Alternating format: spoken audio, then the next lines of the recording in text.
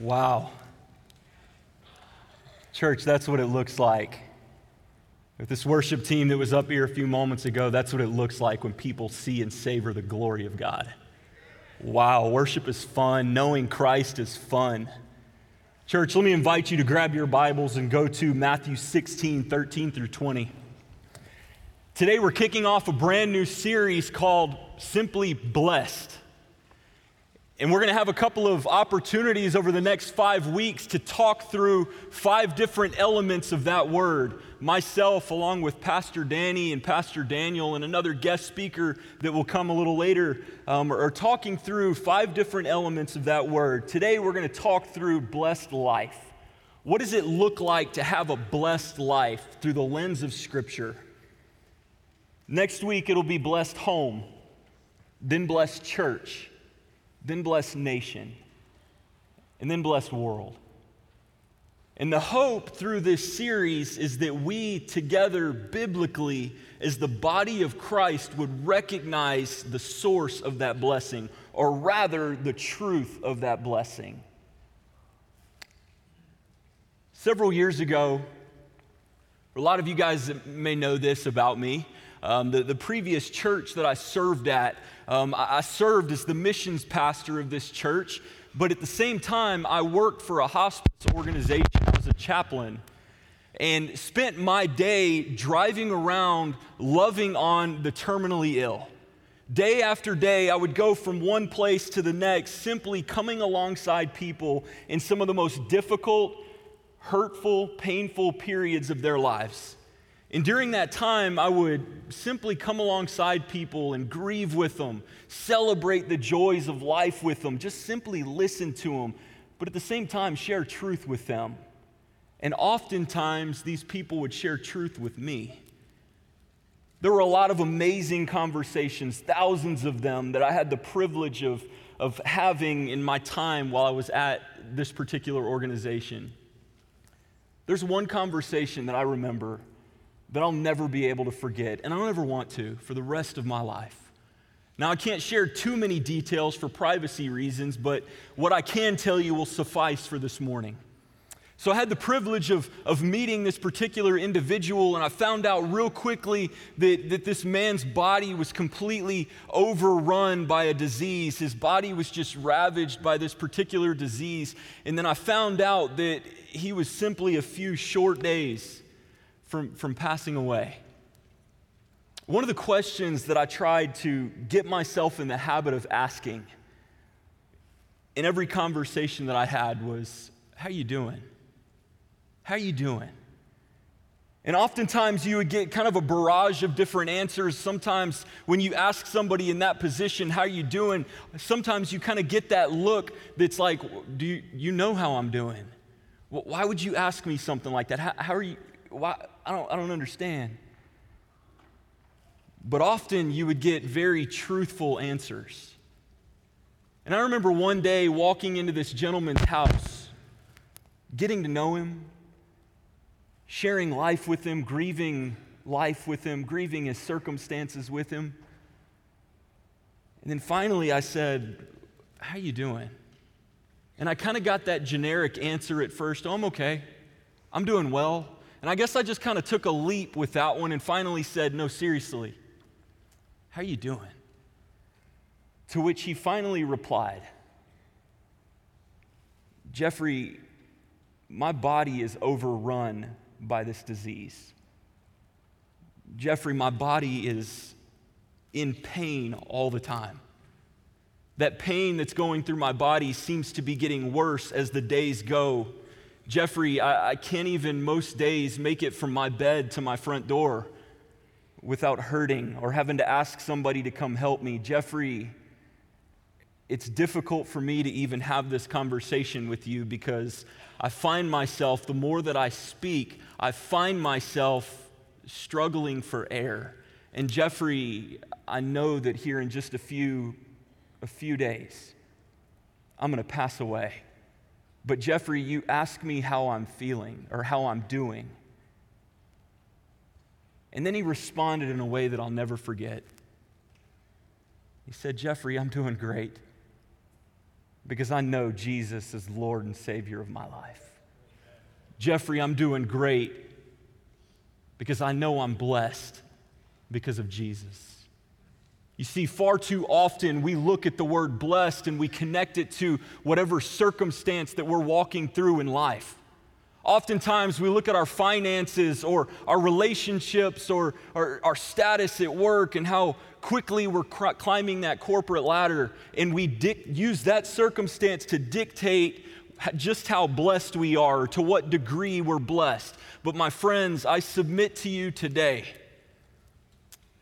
according to Scripture, blessing is a whole lot different. Why?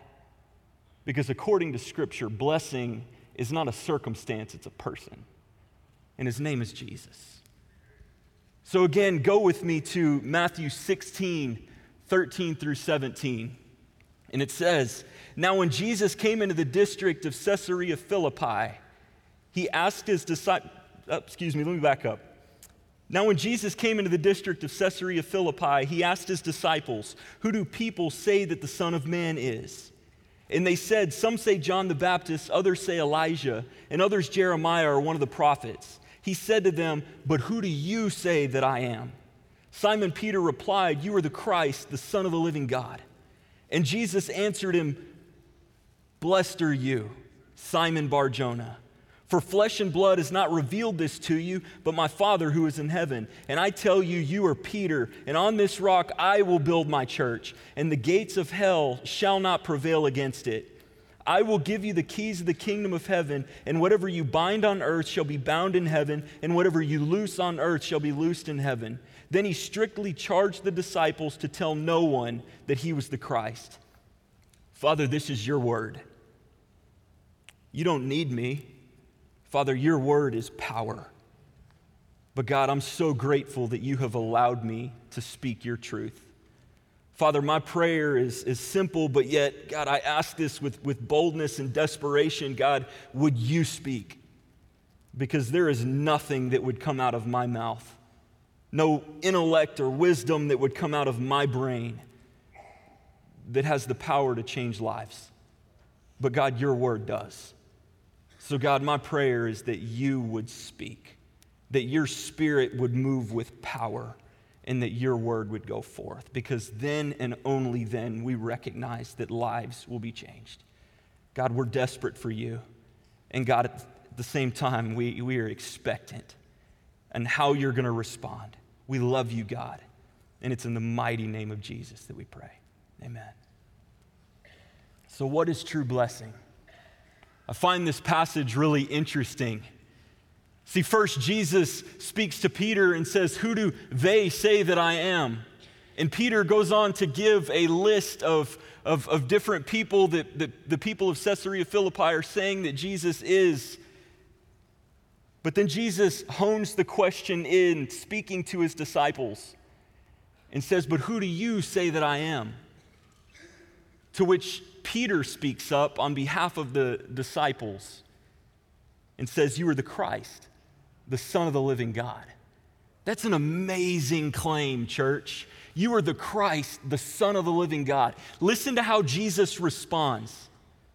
And Jesus answered him, "Blessed are you, Simon Bar-Jonah, for flesh and blood has not revealed this to you, but my Father who is in heaven."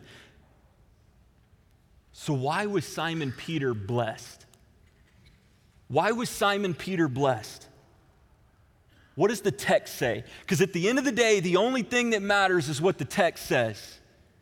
Like we were talking about a minute ago, the only thing that has authority is the word of God that you have sitting in front of you right now. Not what Jeffrey thinks, not what Jeffrey says, but what Scripture says. So what does Scripture say? Why did Jesus pronounce this blessing to Peter? Recognize that it wasn't because of anything that Simon Peter had to offer.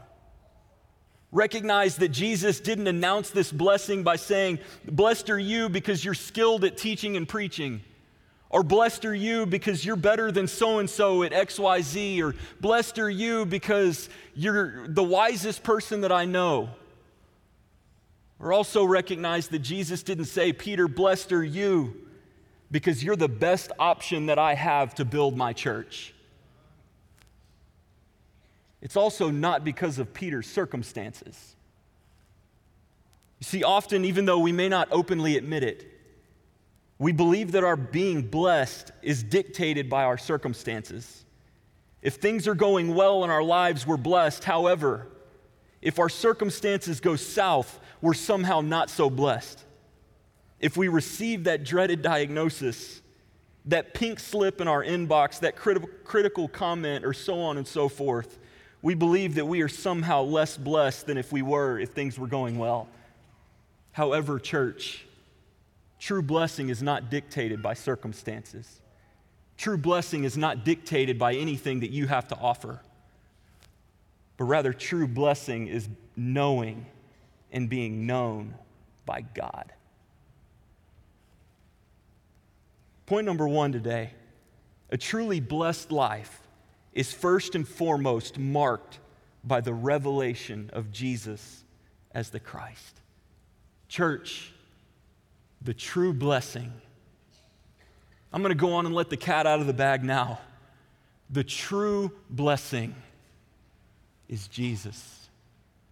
The true blessing is Jesus. Believer, if you know Christ, if you know the true biblical Jesus, count it joy. Why? Because you know the Savior of the universe. The true blessing is Jesus.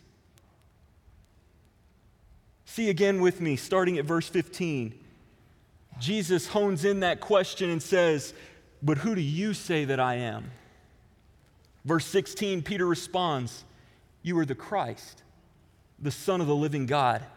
Verse 17, and Jesus answered him, "Blessed are you, Simon Bar-Jonah, for flesh and blood has not revealed this to you, but my Father is in heaven." Why was Peter blessed?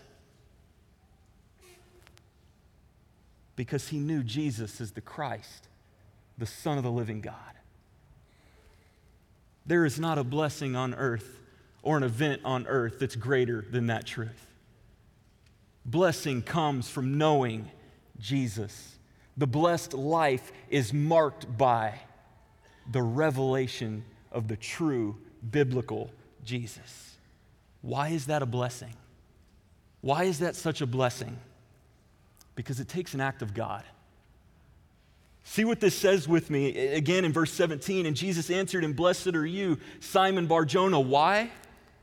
"For flesh and blood has not revealed this to you, but my Father who is in heaven." This was not something that Peter conjured up in his own mind. Peter wasn't smart enough to conjure up the truth about who Jesus was. He didn't rationalize this in his mind and figure out, okay, you must be the Christ, the Son of the living God. Now, I recognize that there may be an element of that, but the ultimate source of that is a revelation of Jesus. It takes an act of God to reveal to a dead heart who the Son of God is. And that's what we see here. So what is flesh and blood?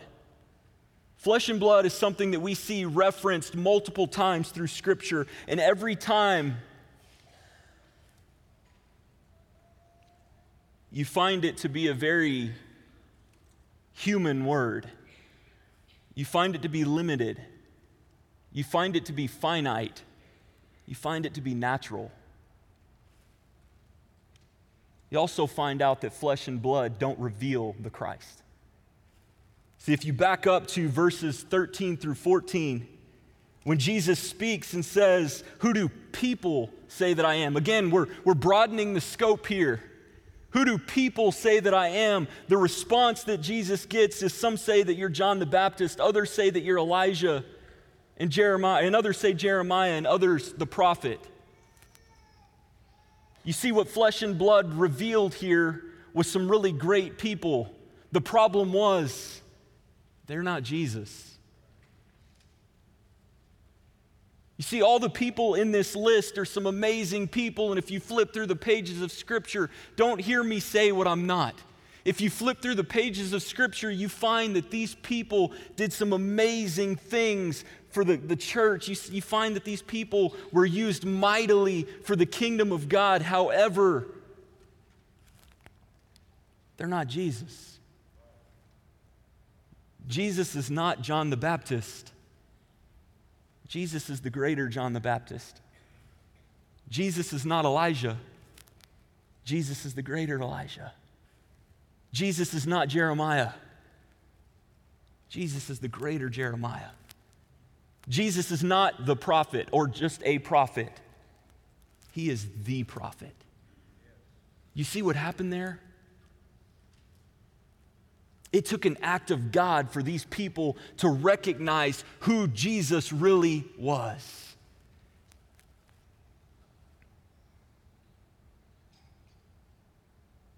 Again, blessing came from Peter's acknowledgement of Jesus as the Christ, which was revealed by God Himself.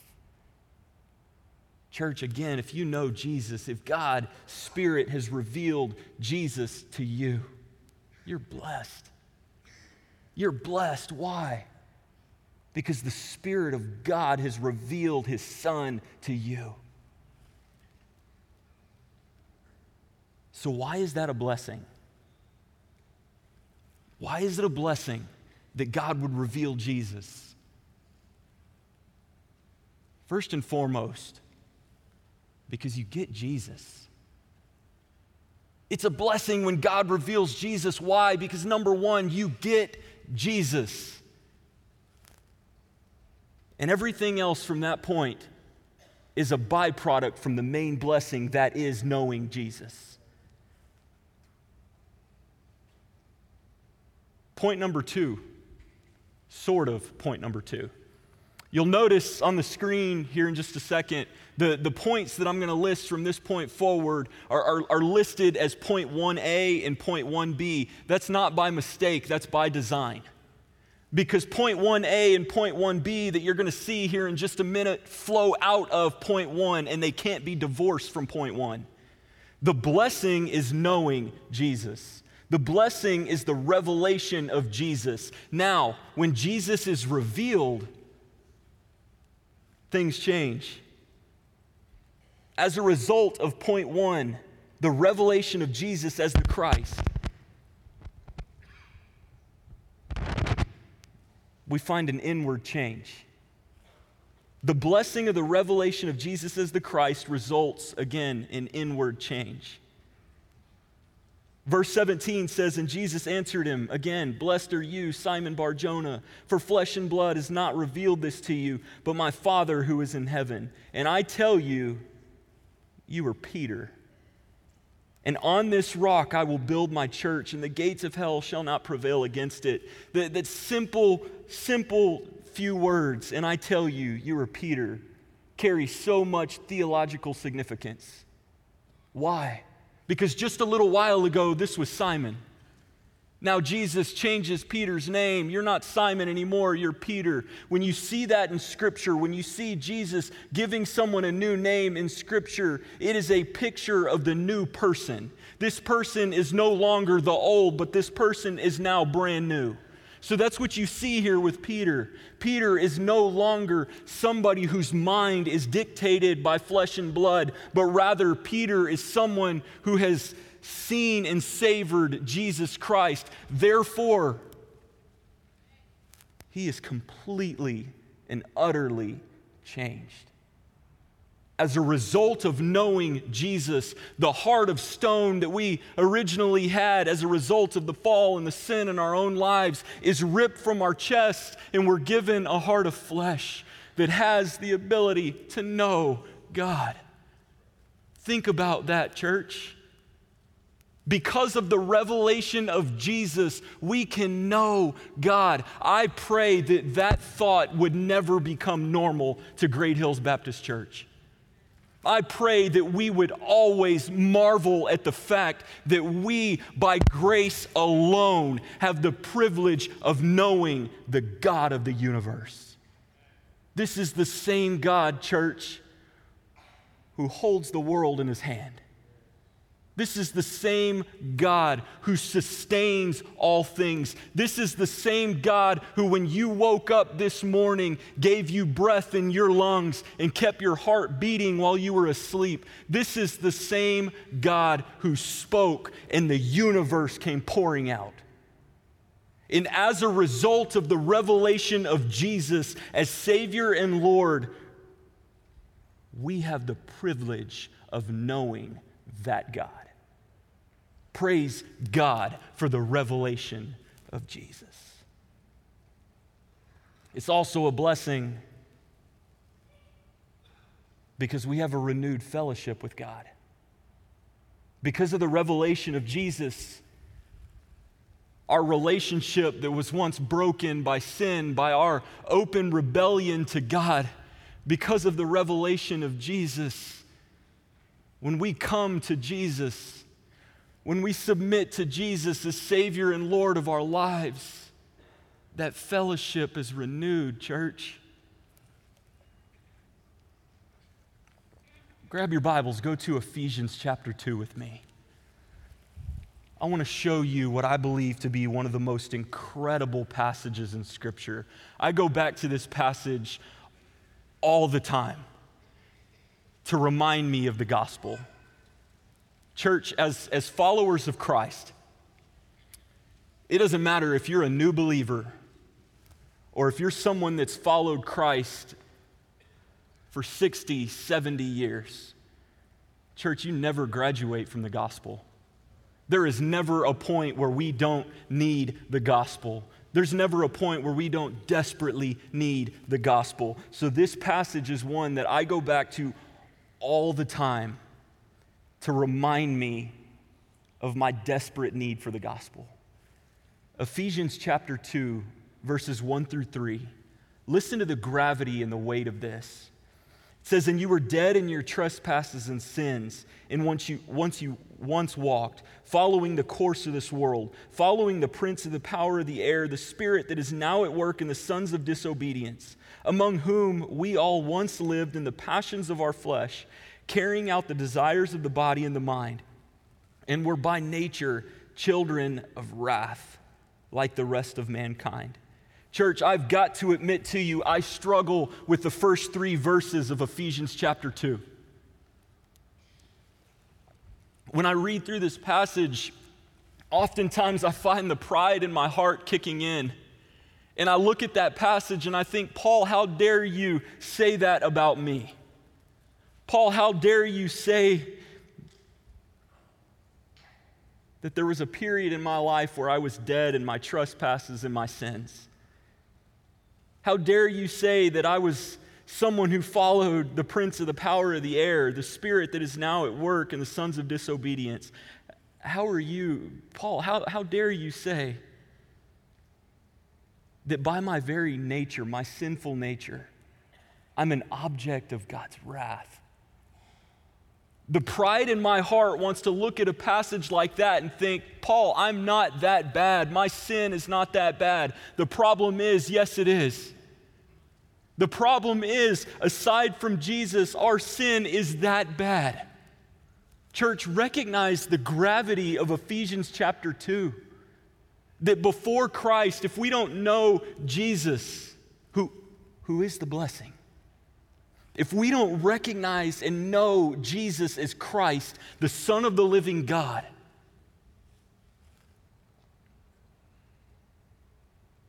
we're still dead in our trespasses and sins. We still follow the course of this world. We still follow the prince of the power of the air. Do you know what that means, church? Because of our sin, this says that we're followers of Satan. Let that sink in for a minute. Our sin is that bad. Why? Because our sin is the thing that brought death to our hearts. Our sin is the thing that ripped us from the source of life and drove a wedge between us and God. Our sin is the thing that keeps us from knowing God, who is the very source and the only source of lasting satisfaction. Our sin is that bad, church. However, I bring you to my favorite 2 words in Scripture. I love these 2 words. But God. But God. The first 3 verses in Ephesians chapter 2, we find out the gravity and the weight and the depravity of our own sin. And then I give you verse 4 that says, "But God, being rich in mercy, because of his great love which he loved us, even when we were dead in our trespasses, made us alive together with Christ. By grace you have been saved, and raised us up with him, and seated us with him in the heavenly places." In who? In Christ Jesus. "For by grace you have been saved through faith. In this not your own doing, it's the gift of God, not a result of works, so that no one may boast. For we are his workmanship, created in Christ Jesus for good works, which God prepared beforehand that we should walk in them." Church, but God.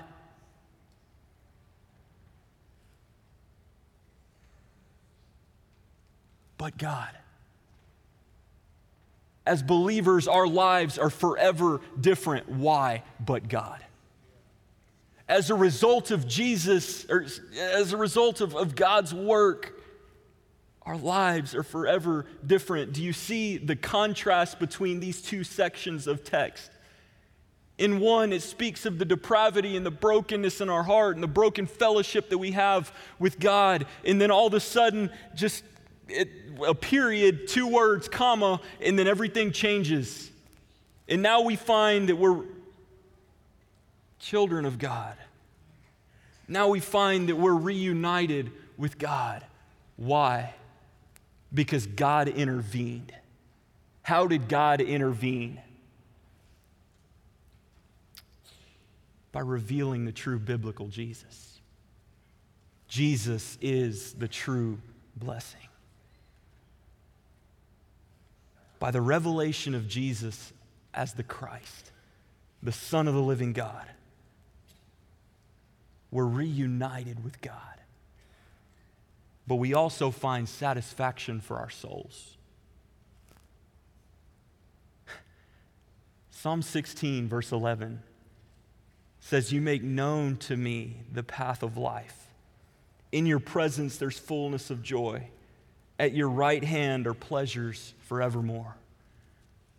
Because of Jesus, believer, unbeliever, when we come to Jesus, we can find satisfaction for our souls. C.S. Lewis said there's a God-shaped or God-sized vacuum in our hearts. It's a hole in our hearts that only God himself can fill. But oftentimes we spend so much time in this world chasing after things that we would consider blessings. We chase after those things and come to find out when we finally catch that thing that it only satisfies us for a little while. Then we got to run a little bit further to find something else to satisfy. You can find this in every facet of our lives. And why is that? It's because Jesus is the only one that can satisfy. Jesus is the only one that can fill that God-sized hole in our hearts. Do you know what's interesting about Psalm chapter 16:11? Again, let me read this to you. "You make known to me the path of life. In your presence there's fullness of joy. At your right hand are pleasures forevermore." You know what's so significant about that? That portion that says, "At your right hand are pleasures forevermore." Do you know who's at God's right hand? Jesus. As a result of the blessing of the revelation of Jesus as Christ, we have pleasure forevermore. Pleasure that nothing in this world can ever even come close to matching. As a result of Jesus, we don't have to chase the things in this world anymore. Why? Because the object of our affection is found in Jesus. We don't need to chase things anymore because we have Jesus. Church, let me encourage you. Run to Jesus as the satisfaction of your soul. He is the only one that can bring that satisfaction. Point number 3, subpoint 1b, the blessing of the revelation of Jesus as the Christ results in outward motion. In verse 18 it says, "And I tell you, you are Peter. On this rock," listen to this, "I will build my church, and the gates of hell shall not prevail against it. I will give you the keys of the kingdom of heaven. And whatever you bind on earth shall be bound in heaven, and whatever you loose on earth shall be loosed in heaven. Church, one of the things that I try and do when I study Scripture, again, and I'll just be transparent with you, sometimes I find myself battling a pride problem. Sometimes I battle a pride problem and I think, man, God, use me because I've got this to offer, I've got that to offer, or whatever. And that's something that I've got to be on my face before the Lord all the time praying, God, kill this sin problem, kill this pride problem in me. So one of the ways that I like to do that is I like to circle in Scripture when I study. I like to circle God's work, the way God works, the things that God does. And this week as I was studying, I was so struck by, yes, the great things that God decided through His Spirit working in Peter. I was struck by the great things that God allowed Peter to do, that Peter did. However, the thing that stood out to me and that I circled, verse 18, I will build my church. Verse 19, I will give you the keys of the kingdom of heaven. I love this. You see, oftentimes we can look at a passage like this and think, man, Peter is this great guy that went on to do some amazing things for the kingdom of God. And he did, don't hear me wrong. He did do some amazing things. Peter also fell on his face a lot. But God did use Peter to do amazing things for His kingdom, but it wasn't because of Peter. You see, Peter was the rock, but Peter was not the main point. Peter was not the main point of this passage. You see, oftentimes I'm convinced that when we read a passage like this, we insert ourselves into a place that we don't belong. Or rather, we spend a lot of time getting to know the different characters in Scripture, as we should. But oftentimes we make those characters or those particular people the main point when they're not the point. And as a result, we run the risk of missing the whole point altogether.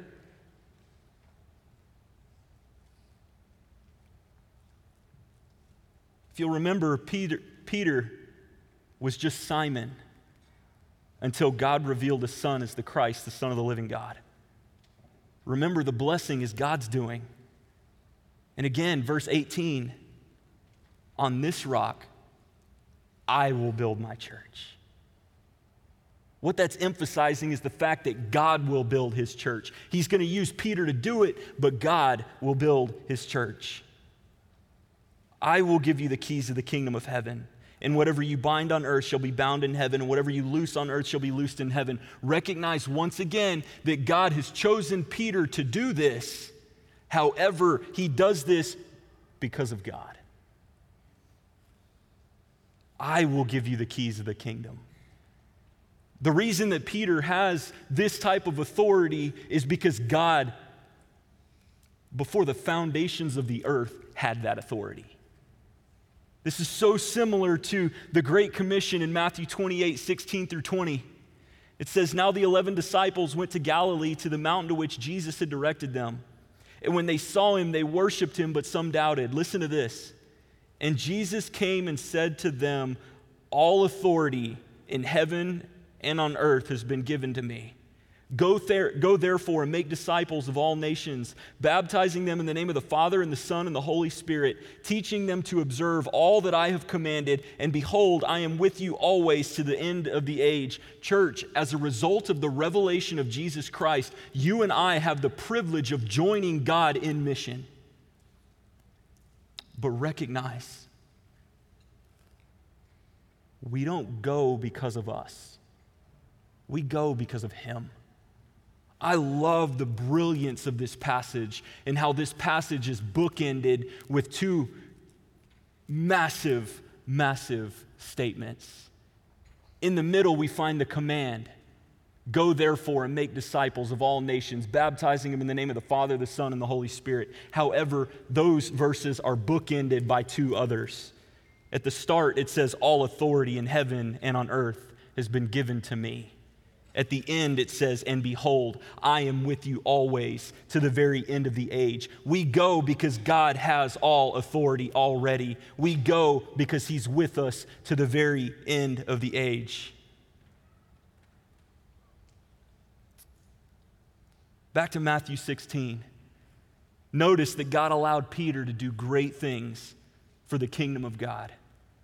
But these things were not because Peter was great, but because God was great. Rather, because God is great. Several years ago, I went through one of the more difficult circumstances in my life. Through this circumstance, I think I learned the greatest lesson of my life. This period of my life, I went through several weeks of what seemed to be just a deep kind of depression. At this particular period of my life, I had just graduated from seminary. I had just come back off the mission field where I was serving in East Asia. I had just recently taken my first church to be the student pastor at my first church. But all the while, Satan was filling my head with lies. And I was hearing, Jeffrey, you're not good enough. Jeffrey, you're not wise enough. Jeffrey, you're not holy enough. Jeffrey, you're never going to be holy enough to pastor a church. You're never going to be wise enough. Jeffrey, you're never going to be enough. You're never going to be enough. You're never going to be enough. And here's the thing, church, I believed him. Why? Because my eyes were fixed on me. And I remember towards the end of this period, I went into my room and just fell on my face in prayer and just remembered calling out to God, God, the enemy's telling me that I'm not enough. He's telling me that I'm not holy enough. He's telling me that I'm not wise enough. He's telling me that I'm not enough, that I'm not enough, that I'm not enough.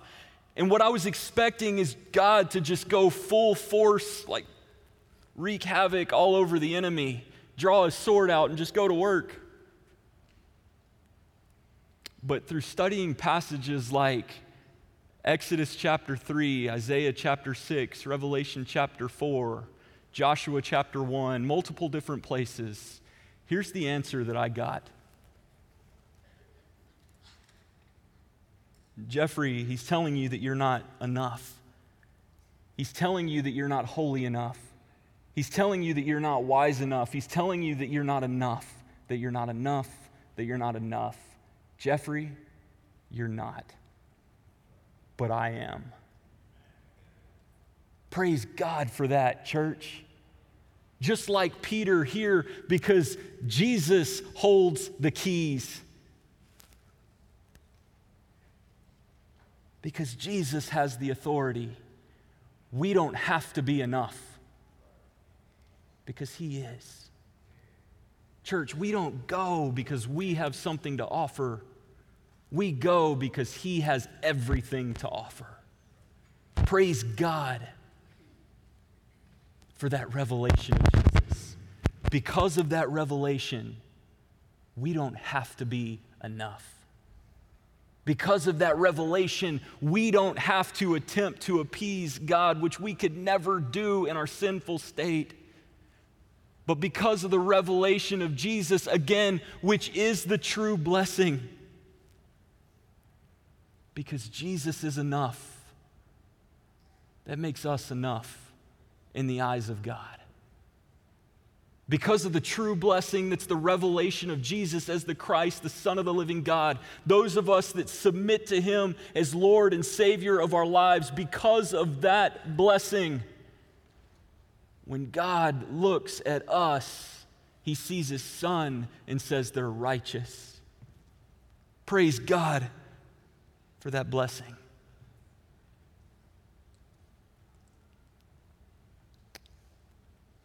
See, God did use Peter to build his church, but only because Jesus is the master builder. Yes, God gave Peter the keys to the kingdom of heaven, and whatever he bound on earth was bound in heaven, and whatever he loosed on earth was loosed in heaven, but it's only because Jesus owns the keys. In the same way, the church The church will be used greatly. Why? Because Jesus is great. 2,000 years later, nothing has changed. The church will be built and the gates of hell will not prevail. Why? Because Jesus is the master builder. Now, church, this is not an excuse to sit passively by or idly by and think, well, God will do this, so I don't even have to move my feet. The church is the vehicle that God chose to advance his kingdom. We get to play a part in a story that's all about God.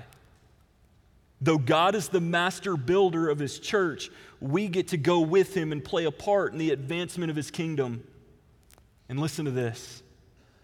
And we get to enjoy unhindered fellowship with him along the way. Church, the blessed life is Jesus. The blessed life is not dictated by the circumstance that you're walking through.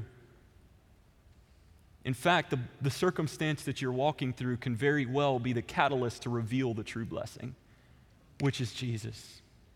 As you walk through those difficult circumstances, and I recognize that for what it is, church. There are people in this room that are walking through some very, very serious things. My friends, take heart.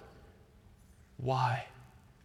Because through those circumstances, God is preparing to show you the greatness of his Son like you may not have ever seen before.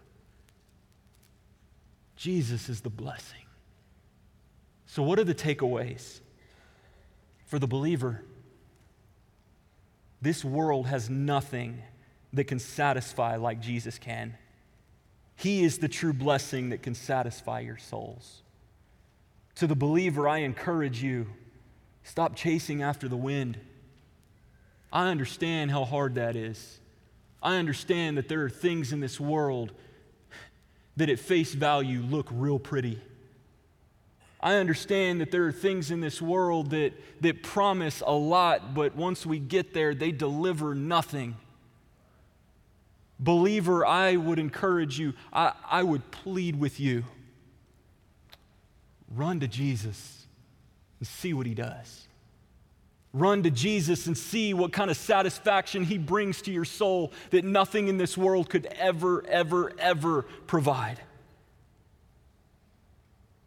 Also, to the believer, if you're going to do anything great for the kingdom of God, we must run to Jesus, who does in us and through us what we could never do on our own.